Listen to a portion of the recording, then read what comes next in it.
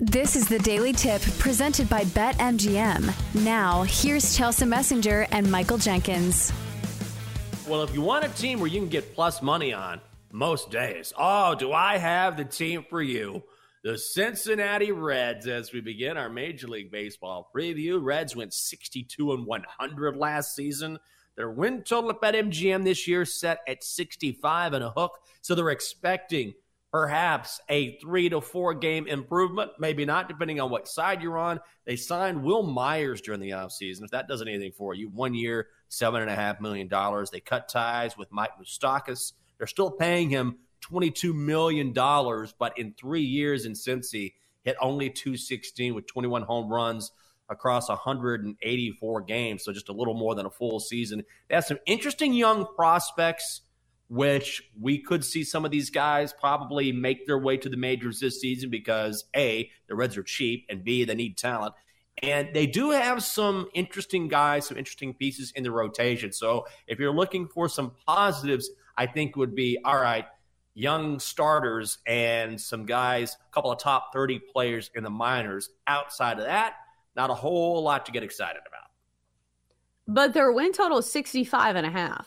So we are not talking about a team that the books are expecting to make a run here. We just need them to be not abysmal. Anytime you lose 100 games, it's almost impressive. It takes a lot of losses to amount to 100 losses on the season. So I think the first thing you look at is their division. Are there any winnable games in the NL Central? Well, look across the way. Guess who else lost 100 games last year? The Pittsburgh Pirates. So there's maybe some wins scattered in there against the Pirates. But the bad news is the Cardinals are always good. Milwaukee is usually the best pitching staff, or one of the best pitching staffs in all of baseball. The Cubs have gotten better. So it's not going to be super easy for the Reds to string together some wins. But again, we're talking about a win total of 65.5. You know, they could just luck into this with some of their young talent. I will say Nick Lodolo actually looks pretty solid as probably their best starter entering this year. Because here's the thing. They have some really high strikeout guys, but they also give up a ton of home runs.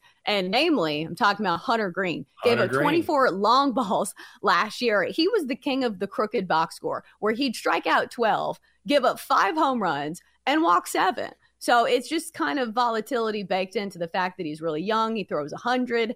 But like I said, this win total is really low. I think I would, consider the over. But when you have ownership that's committed to losing and does not care, this is the problem. They're not going to go out and make trades at the All-Star deadline or the trade deadline to get better. In fact, if somebody's doing well, they're probably going to ship him off. No question. And to that end, to your point, team president Phil Castellini said the team, quote, operates like a nonprofit. He said that at the Reds luncheon in January. And he also said there are probably 14 teams that are already out of contention on opening day. He's definitely referring to the Reds as one of those teams. This is the same guy who a year ago on opening day, he was asked, hey, what do you say to Reds fans? How do you expect them to be loyal to your team when you're putting out a product that is so bad? And he said, where else are you going to go? I mean, you talk about someone who does not care about the fan base and does not care about winning. Like, this is the guy. Yeah, he doesn't care. And it's kind of laughable that he says it operates like a nonprofit because that's not the case. They're making a ton of money. They are, That's yes. the problem. Some of these teams, there is no punishment for tanking. We see it with the A's owner. I think they're one of the richest owners in all of baseball, but yet they're committed to not paying guys. So I think it's really difficult to trust your faith in a team that is not committed to winning. They're just going to, let it ride with some of these young arms. But again, we're talking about a really low total at 65.5. So I don't think there's a play here for me. I do think when Nick Lodolo is pitching, maybe you take a shot on the Reds because he is a good pitcher. He strikes out a ton of batters, and he is young, so he has the potential to get better. But also, it's hard for young pitchers pitching at the Reds ballpark because it's one of the most home run friendly ballparks in all of baseball, right behind Coors Field.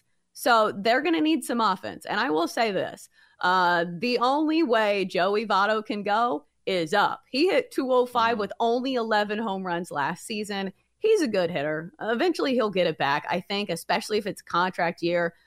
So, maybe they win 66 games. I don't feel great about it, but, you'd have to bank on them having another just downright abysmal season for them to hit the under.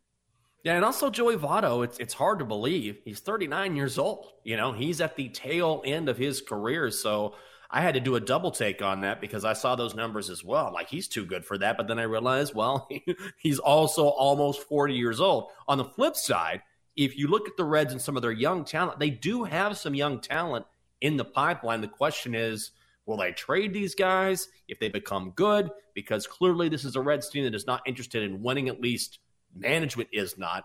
They have a shortstop named Elly De La Cruz. He is the first minor league player since 2013 to hit at least 300 with 25 home runs and 40 stolen bases. So he will start the season in AAA, but if he has a great spring training, he could get called up. They also have another kid named Noel V. Marte. He is an infielder, a top 30 prospect as well. And so what we could see is De La Cruz maybe go to third, Marte go to shortstop. So two really talented young guys. I guess if you're looking for any sort of silver lining or any sort of positives, it's that, all right, they do have some talent again as far as the rotation. And these young kids, these infielders, could provide a bit of a boost if they get called up. Right, but one player is not going to make that big of a difference. Like we see it with the Angels. They have not one but two MVP candidates every single year in Mike Trout and Shohei Ohtani. And yet they don't make it to the postseason. So I think they really need some talent when it comes to their pitching to stay in these games. And right now I'm looking at the rotation and there's just not a lot there. Like I said, Hunter Green has this extremely high ceiling, but he can't get his, control down. He's giving up a ton of home runs. So if, they get maybe one or two or possibly three guys who are just bottom line decent as starters, that's when they'll start winning games. It's not really, they have a great shortstop. As bad as that sounds, that's just kind of the case when it comes to baseball. Yeah, if you're looking at the talent on their team, Tyler Stevenson, their catcher, hit .319 last year, but only played in 50 games. You've got Jonathan India, slumped to just .249 last year. But he says during the offseason he lost 10 pounds and worked with a sprint coach. And we'll talk about this later on in the show, but there's a handful of new rules in Major League Baseball that could absolutely affect the game, how you bet on the game. And one of those rules is the bases are going to be bigger this year. So if you're a guy like Jonathan India who's working on your speed, or you're one of these young guys like De La Cruz who has stolen a lot of bases in the minors, all of a sudden having a bigger base could help you be more effective on a base pass. Just something to keep an eye on.